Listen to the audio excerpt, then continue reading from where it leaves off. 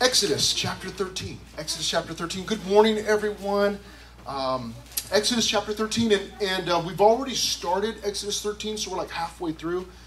We'll go back to the beginning, and I'll run through our points from last week real quickly, and that way you have some idea of what we're doing, what we're talking about, if you weren't here last week. We've been going through the book of Exodus. We started way back in Genesis, and just continue right on into the book of Genesis. Genesis is all about God rescuing his people from Egypt and then leading them. We're right in the middle of this section where we're seeing that God is taking his people out of Egypt because they were enslaved there. And he's getting them out, and now begins the real task of leading the people. It's one thing to rescue a stray animal. It is an entirely different thing to then commit yourself to caring for that animal, feeding that animal, shots for the animal, and putting up with the animal's previous behaviors, the previously learned behaviors. That could be an entirely different adventure. And so it's one thing for God to rescue his people, and obviously God knows what he's doing. But now begins the real work of training these people, leading these people and training these people.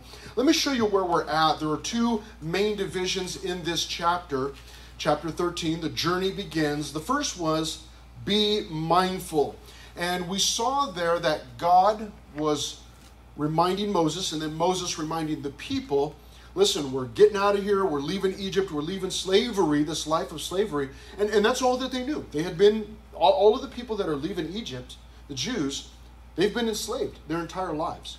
And so now it's an entirely different life, and he's trying to remind them to, hey, don't forget about God. You got to remember to keep God at the center of what we're doing, okay? So what we saw in that section on be mindful, which was the first 16 verses, as you can see there, was a couple of things. Feast of Unleavened Bread. He was telling them, don't forget to celebrate the Feast of Unleavened Bread. But the reason for that is because it would remind you of God. Oh, that's right. God took us out of Egypt. That's where the Feast of Unleavened Bread happened. I don't know how many of you even know this, but the Feast of Unleavened Bread, the Jews celebrating the Feast of Unleavened Bread, is actually, we're in that season right now. I do believe it just ended, I think. I don't know if anybody knows, but I think it just ended. But it's the Feast of Unleavened Bread was, we just went through that. I guess not we, but the Jews. And then they talked about the firstborn, dedicating the firstborn children to God. So, and then giving the first of the animals, all of the animals that they had. They were to dedicate the first born of the animals to God. So everything was about, you got to remember God. Don't forget God. It's easy to do, right? You can be right in the mix, right in the middle of the whole thing, what God's doing, and still forget about God. So it's important to remember, wait a minute, none of this would be taking place without God. We have had, I'll use our group as the example. We've had a lot more students showing up. Wednesday nights, I don't know if you come on Wednesday nights, I know a lot of you do, but Wednesday nights, the room has just been absolutely jam-packed. And we could, I say we because I'm including the leaders because you know how sinful they are, right? We could, as a leadership team, we could all say, man, what a great job we're doing. Everybody's coming to youth group, man. This is just so awesome. We're doing such a great job. And the fact is that the leadership team does do a great job. But we recognize, why are all these people coming? Well, part of it is COVID has some new people here because their churches aren't open or their youth groups aren't open. So they're showing up, which is a good thing. We're glad that they're here. We're welcoming them. But ultimately, it's God drawing people here. And we need to keep that in mind. That it's not something fantastic and great that we're doing. Now, as they come, we welcome them. They find a loving place here. Maybe some of those people are you. And hopefully you found a loving place here. We're glad that you're here. But we need to recognize that that's God. It's not, it's not like they're just people coming from thousands of miles around just to see me and Jacob, right? Well, maybe Jacob. Not me. All right. So here's where we're at. Beginning the journey. Now, I love adventure. I don't get a lot of adventure. It's few and far between because I'm a husband, I'm a dad, I'm a youth pastor, life is busy, and so I don't get out a lot. When I think of adventure, I think of mountains, I think of ocean, I think of Joshua Tree National Park, that type of stuff. Now this, being a husband, being a dad, being a youth pastor is an adventure, all in itself. You can actually Google this story. The guy's name was Larry Walters. Larry Walters or Waters. In fact, let me just check real quick before I give you false info. Larry Walters, a 33-year-old man in L.A., bought himself, I'll cut the story real short, bought himself a bunch of balloons, military-type balloons, weather balloons, strapped them to a lawn chair, and lifted up, expecting to not go, he was thinking like, hey, this should take me up about 100 feet. He ended up in the middle of the air traffic lanes. And LAX had to shut down while they tried to get this guy down. He actually went up in a chair, balloons strapped to a chair, so up was not like an original thing. He did this and actually took a BB gun with him because he figured if I go too high, I'll just shoot the balloon and then I'll start to drop a little bit. Well, he got up so high that he got scared and didn't shoot the balloons, and so they had to come and rescue him. But it was some people are like that, like just any kind of like what's the stupidest thing that I can do? That's adventure, and we do that. Can you imagine a lawn chair? I get scared going to we try to go to the LA County Fair every year out in Pomona. And so you've seen these things, it's that, it's like a ski lift, basically, that they have that goes through the park. I get on those and I'm terrified. Now I get on them, but the whole time I'm thinking, there's like, all there is like a guardrail. Like I could just, I imagine, worst case, I just slip right under and fall on grandma eating her corn dog or whatever. But some people are all about adventure. And here what happens is that God, as he begins to take his children, the children of Israel, out of Egypt, it's adventurous. Let's look at this. Beginning the journey, you'll notice the first thing is that they go by way of the wilderness. Verse 17. Then it came to pass, when Pharaoh had let the people go, that God did not lead them by way of the land of the Philistines. This is what would be referred to as the Via Maris.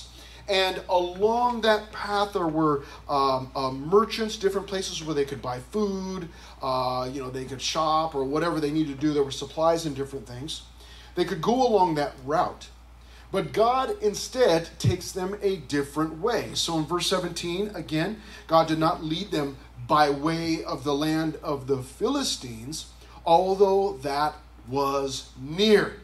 So in other words, that was the closest. That was the most convenient. That was probably the safest for people to be traveling. However, God could see otherwise. And so it says this in the middle of verse 17, for God said, lest perhaps, so I didn't take them that way, lest perhaps the people change their minds when they see war and return to Egypt. So on that road, there were also Egyptian military outposts on that road. So you can imagine as the children of Israel are leaving Egypt, they may encounter violence, the Egyptian army trying to stop them along that road. So God does not take them that way, even though that seems to make the most sense. It's the closest, seems to be the fastest. God doesn't take them that way. Now, right away, we start to learn lessons, don't we? That God does not always do in fact, rarely does he do what we consider to be the best route. Oftentimes, he is going to take us out of the way, perhaps even into the wilderness, because it's not just about getting to a destination, but about learning lessons along the way to that destination. One author said, I went for a walk in the woods and came out taller. What? Did he actually grow in the woods? No. What he was indicating was that he went into the woods and that it was good for his heart. That maybe he went in with problems or with issues, but going for a walk through the forest, through the woods, gave him time to think and consider and maybe come up with solutions, whatever it was that he meant exactly by that. The idea is that it was like good therapy for his heart and his mind to go through there. And so God, here in verse 18, notice what he says. So God led the people around by way of the wilderness of the Red Sea. So there were two different ways, probably lots of different ways, but God had his choice in leading his people. And instead of God leading his people, now pay attention because this gives us a glimpse into the heart of God. Now as we're reading the Bible, you're always going to see the heart of God. But this gives you a little glimpse into how God thinks and how God leads his people. Verse 18, instead of going the easy way, he goes by way of the wilderness of the Red Sea. There is just something about being out in the wilderness where you're away from distractions. This is the reason why when we go on retreats or camps, for a weekend or for a week, this is the reason why we don't take one of those trips. And you know what? This year's camp is going to be in downtown LA. Near all of the bars and clubs and all the different shops, and we're just going to go down there and have a good time. We don't do that. What we do is we go to some place that is what we might call deserted. It's far away from everyone or everything and all of the distractions. Some of you were with us this past winter for the weekend of worship. How many of you went to the weekend of worship? Yes, some of you did. Very good. Had a great time. We went up to a cabin, and it was just apart from everyone else. It wasn't even the normal camp. You go to the Christian camp, and sometimes you'll encounter other groups that are sharing the camp with you. We went up to this big cabin and stuffed ourselves in there, but it was away from everyone and everything. I mean, it was bad. Even our phones wouldn't work. But we go to these places on purpose because we see that this is in the heart of God to take his people to some of those deserted places in order to learn lessons. Now, God's got a plan. He's got an entire plan here for his people, and obviously it will unfold for us week by week as we go through these chapters. But here we find out it's by way of the wilderness of the Red Sea. And the children of Israel went up in orderly ranks out of the land of Egypt. Okay? So a couple little, pieces of insight there about God.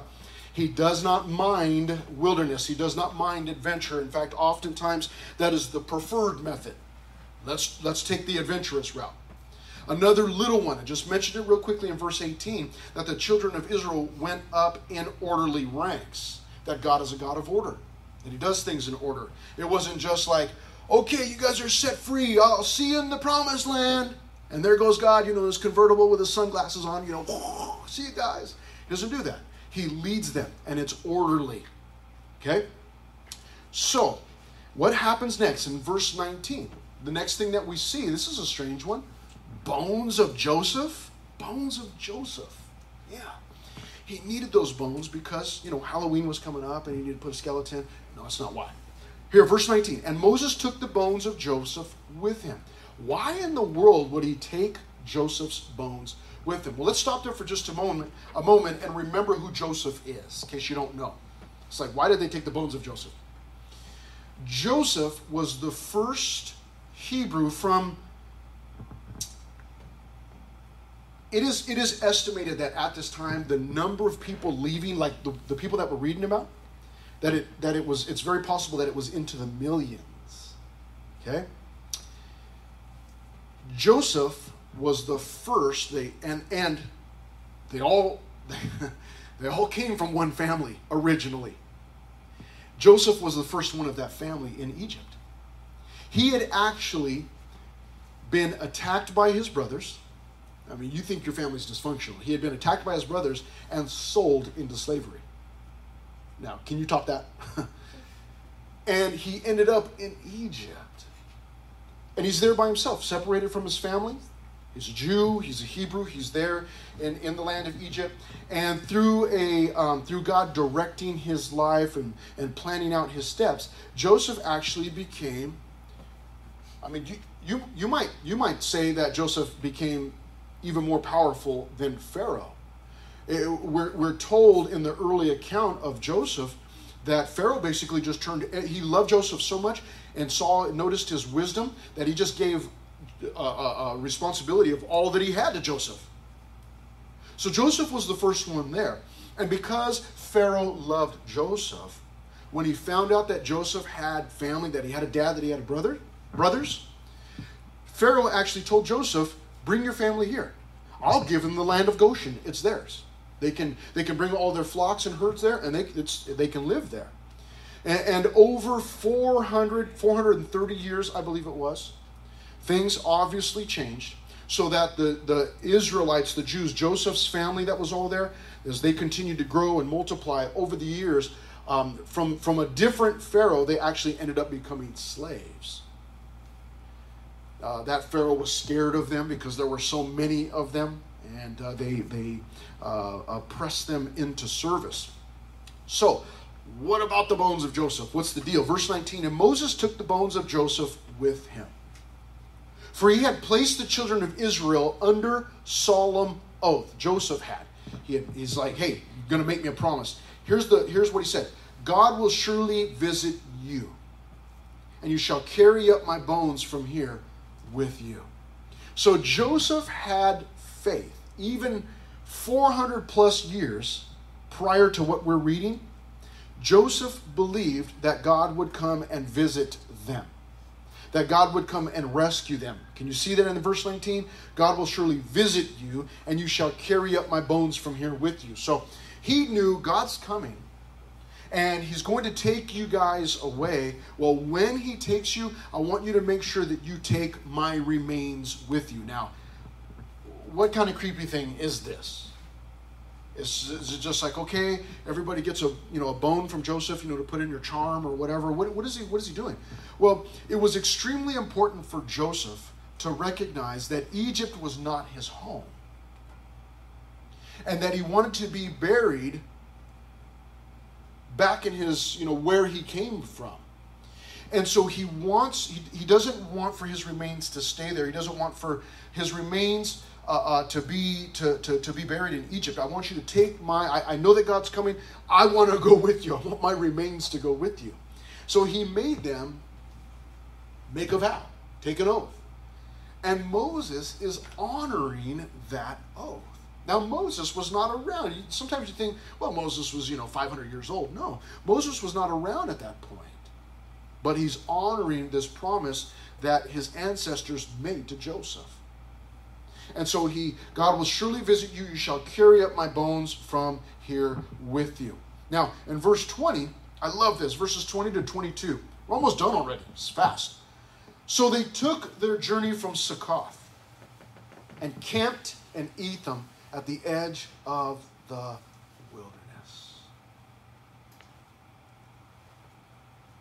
Wilderness. Camping. They didn't stop at, the Motel 6 or 8 or whatever it is now. There wasn't some fancy retreat center, but it was wilderness, and it was camping. And they had left Egypt. Now later they will complain about this. They will say, man, we left Egypt and all of the delicacies there that we had there, our homes and everything. And here we are, wandering around the wilderness, living in tents. Well, later on it becomes their own fault that they're still wandering around in the wilderness. I mean, God's got lessons to learn, but we'll see their attitude and what kind of attitude they had and what God was doing. But here, I just imagine what an exciting thing it must have been. What an exciting thing it must have been. I've done a lot of camps over the years. You guys and girls have been to camps, plenty of camps, I'm sure. Retreats and camps. First night is always so exciting, isn't it? Trying to get the guys to go to sleep on the first night. It's the same thing with the girls. Okay? For the guys, it's like, dude, like 30th time, you're just done. You're like, shut up. I have actually, not here, but at the previous churches that I was at, one time I took several of the guys. They would not be quiet. It was a winter camp. We were up at Green Valley Lake at the Calvary Chapel camp. And there was snow on the ground outside.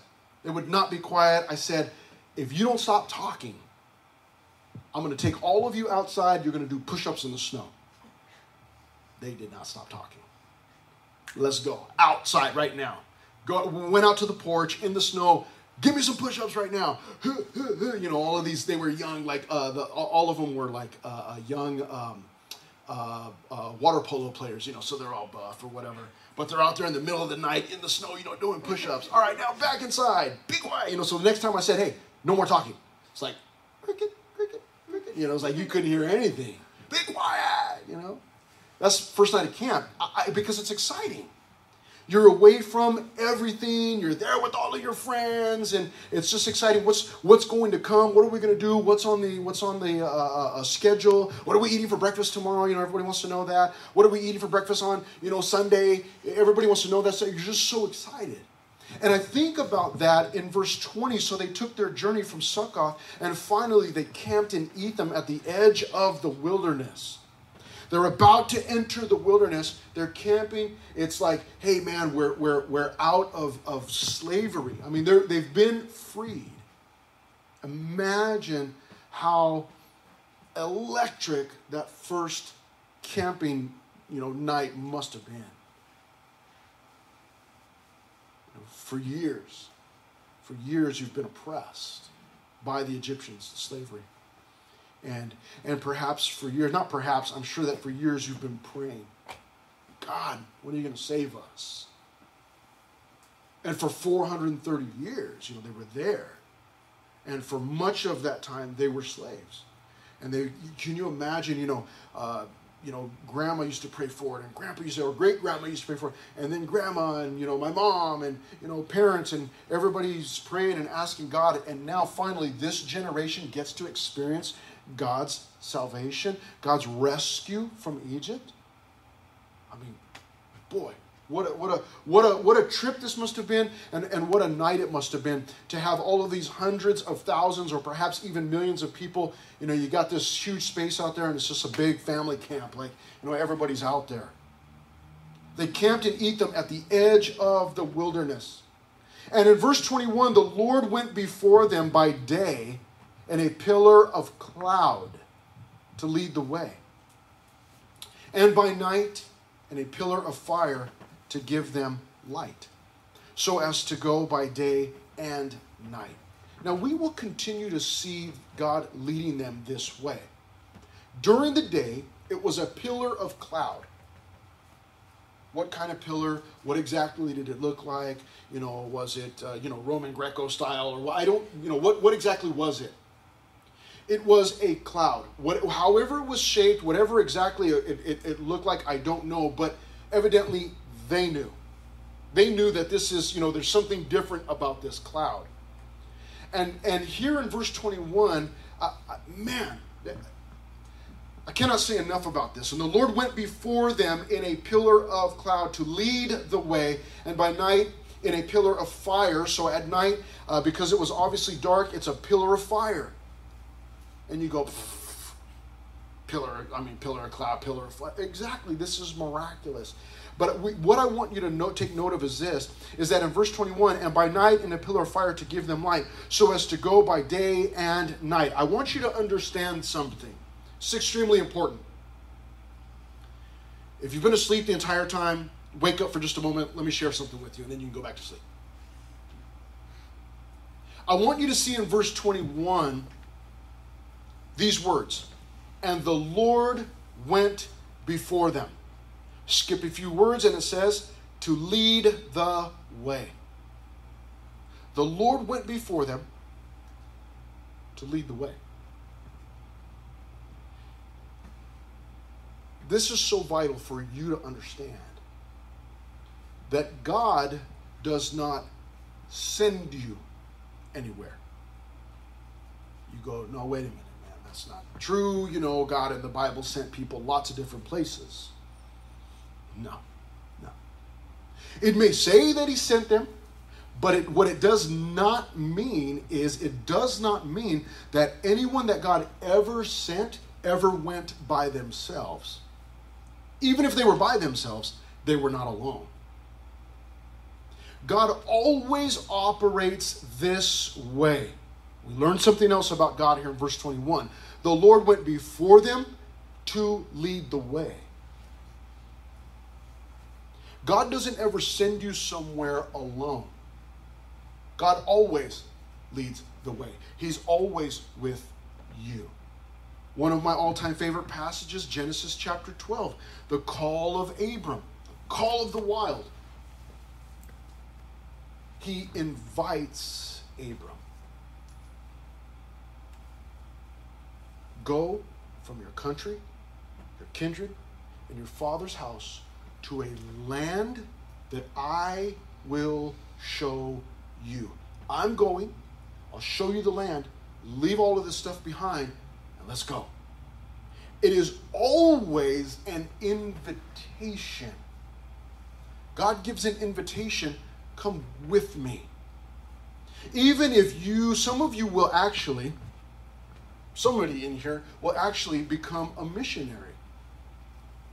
And you will say, well, God sent me to the Philippines, or God sent me to Tehran, or God sent me to some place to be a missionary. And we understand what you mean. We'll understand what you mean, and we understand what missionaries, when someone says, hey, God sent me to this place. I get it, yeah, God called you to this place. But God didn't send you away. It's vital that you and I understand that we do not ever go anywhere without God. In fact, I will even go so far as to say we don't even go anywhere for God. It is always with God. There is never a time where he leaves us alone. He does not push you out of the car and tell you, okay, get going, go figure it out. He does not do that. He always leads the way. Always. It is always an invitation. It is always an invitation into a life of faith. Trust me. Come with me. Trust me. It's always an invitation. You're never alone. Now, the struggle, the difficulty is that I can't see God. I mean, even this pillar of cloud and a pillar of fire, I mean, this is incredible. It's miraculous. It's incredible. But you can't hug a pillar of cloud or a pillar of fire especially, right? You can't hug those things. God doesn't, that pillar of cloud and that pillar of fire that God is in and leading his people doesn't come over and, put his arm around you because what would happen? You would get burned, right? So that's the difficult part is that I can't feel, I can't touch God. I can't, he's not here, in person with me to when I feel alone. When I feel like God is quiet. I can't just turn to him and say, hey, say something so I know you're there. Because when he speaks, he doesn't speak to us audibly. And that's why we always have to come back to his word and say, oh, wait a minute, that's right.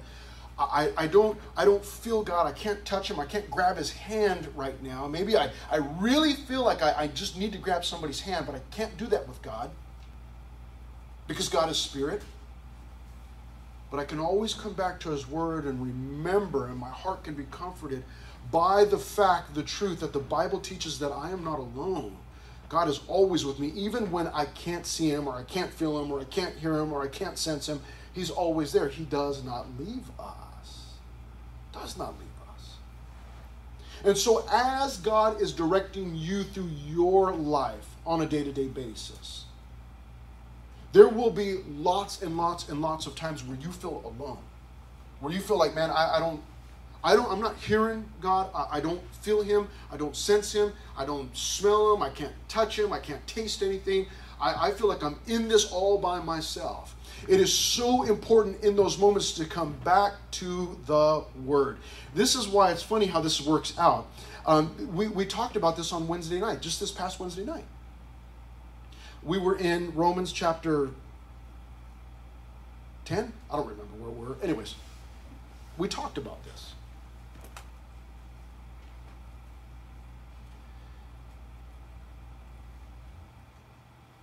I know, this is what I told the group on Wednesday night. Some of you are going to hear this for the second time, sorry. But I told the group on Wednesday night, I know, I've been in youth ministry long enough to know that there are youth groups that are way more fun than this one. Like, why do we have to study the Bible so much? Let's play some games. And games are okay. I'm not against games. I'm not fun. I'm not very creative. I don't come up with game ideas. Other than like, well, I don't know, let's like throw rocks at each other or something. I don't know. You know, I'm a guy. I know that there are other youth groups that are way more fun than this. But when you and I are watching mom and dad talk about divorce, when you and I have our best friend talking about suicide, when I'm having relationship problems with somebody and it's stressing me out, when school is overwhelming, in those moments of desperation, a game is not going to help me. The most extreme trash can game you've ever played is going to mean nothing when life is falling apart. So that is why here at Fusion, it's Bible, Bible, Bible. Because when you're going through life and you don't sense God, you can't feel God in your life, and you're praying and saying, man, I don't think he's answering my prayers, I'm not even sure, and you're doubting, what we always want to do is come back to God's word and say, oh, no, wait a minute. There isn't anyone in the Bible that he ever left, so he's not going to leave me. It's important in those moments to remind ourselves to come back to this place and say, no, wait a minute. But the thoughts I'm having, maybe I don't sense God, or I don't hear him, I don't feel him, but this, to start doubting his existence or his care or concern for me, no, I cannot question that. I remember what the word says. That is why we spend so much time studying the Bible. It's a pillar of cloud by day, pillar of fire by night, so as to go by day and night. Didn't matter. Whenever God was ready to lead them, whether it was during the day or at night, whether it was during the day when everybody could see them, they're out in the open, or whether it was at night when the wilderness gets even more dangerous. It did not matter. God was going to be with them.